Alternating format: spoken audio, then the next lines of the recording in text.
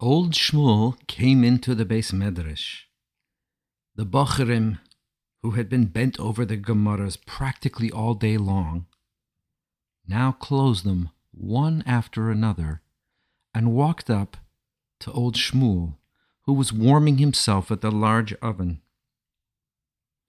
He seemed quite unaware of all of the boys who were standing behind him.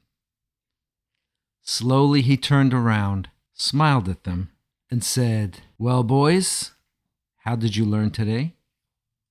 "A guten Abend," replied the boys. "Baruch Hashem, we were good boys and we learned diligently all day, and now we deserve a story. Please tell us about your life in the army." The boys knew a great deal about old Shmuel's life in the army. He had been snatched from his parents' house when he was quite a young boy and had undergone many trials and tribulations. Le'aleinu. He had been placed in the care of a mujik on a distant farm. This was the fate of many Jewish boys, and so many of them became completely estranged from Yiddishkeit.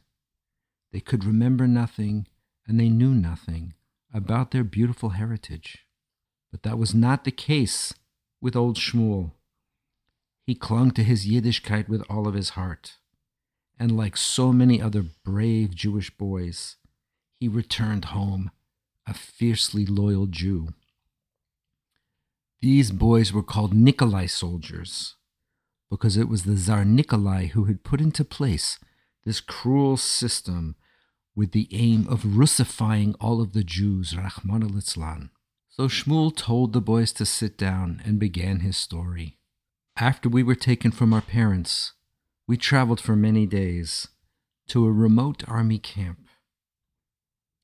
We were brought into a large courtyard. There were many boys there. Most of them were terrified and crying. We were led out to the middle of the courtyard, and soon an old, mean sergeant appeared. He eyed us very sternly, and when he noticed that we were all carrying a little cheder or a tilim, and all of the boys were wearing tzitzis, and some were even clutching their tefillin, he became furious. He called to two other soldiers in Russian, which we did not understand, and they quickly built a fire in the middle of the courtyard.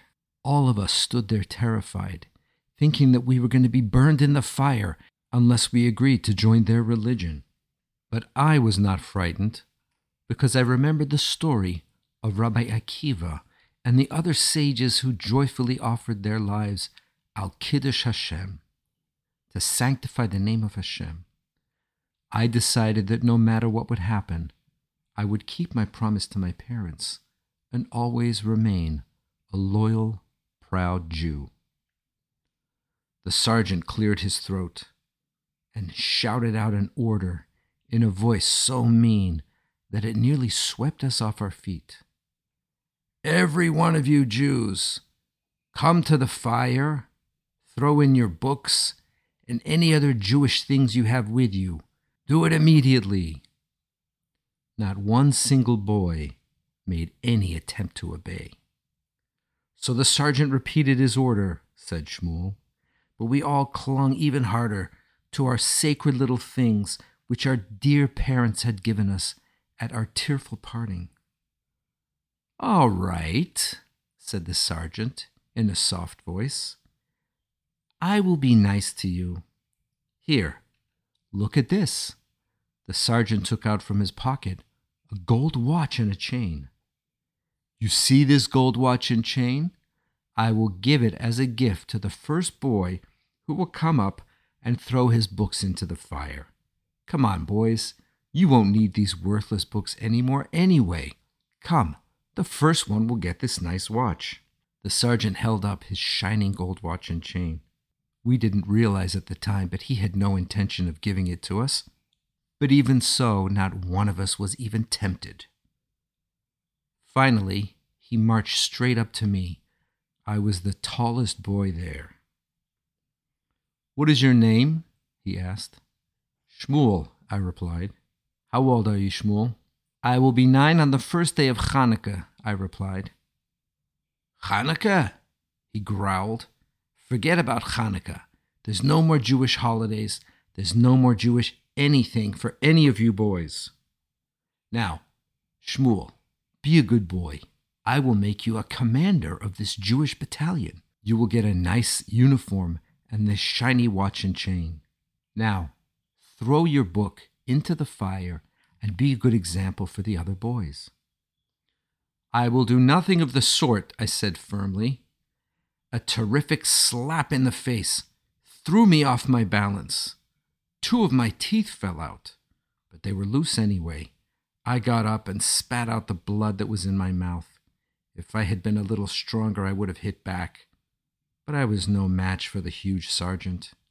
He then called to his orderly and ordered him to take my little prayer book from me by force. I struggled hard, and I fought as best as I could. But what can a young boy like me have done against Ivan, the grown-up orderly? He overpowered me. He tore my cheder from my grasp and gleefully threw it into the fire. Oh, how I cried! I thought my heart would break with pain. What did my little cheder ever do to these cruel, evil men? How could they burn it? The fire began to eat up my cheder. The charred pages flew up into the air, higher and higher. Oi, Siddur'l, I cried. Fly away to my dear mother and father. Tell them that I did not allow you to be taken from me, but rather you were taken by force. Tell them I fought hard for you, but you were snatched from me, just as I was snatched from my parents. But don't worry, Mummy and Tati. I'm old enough. I know all of the tefillos Baal Peh.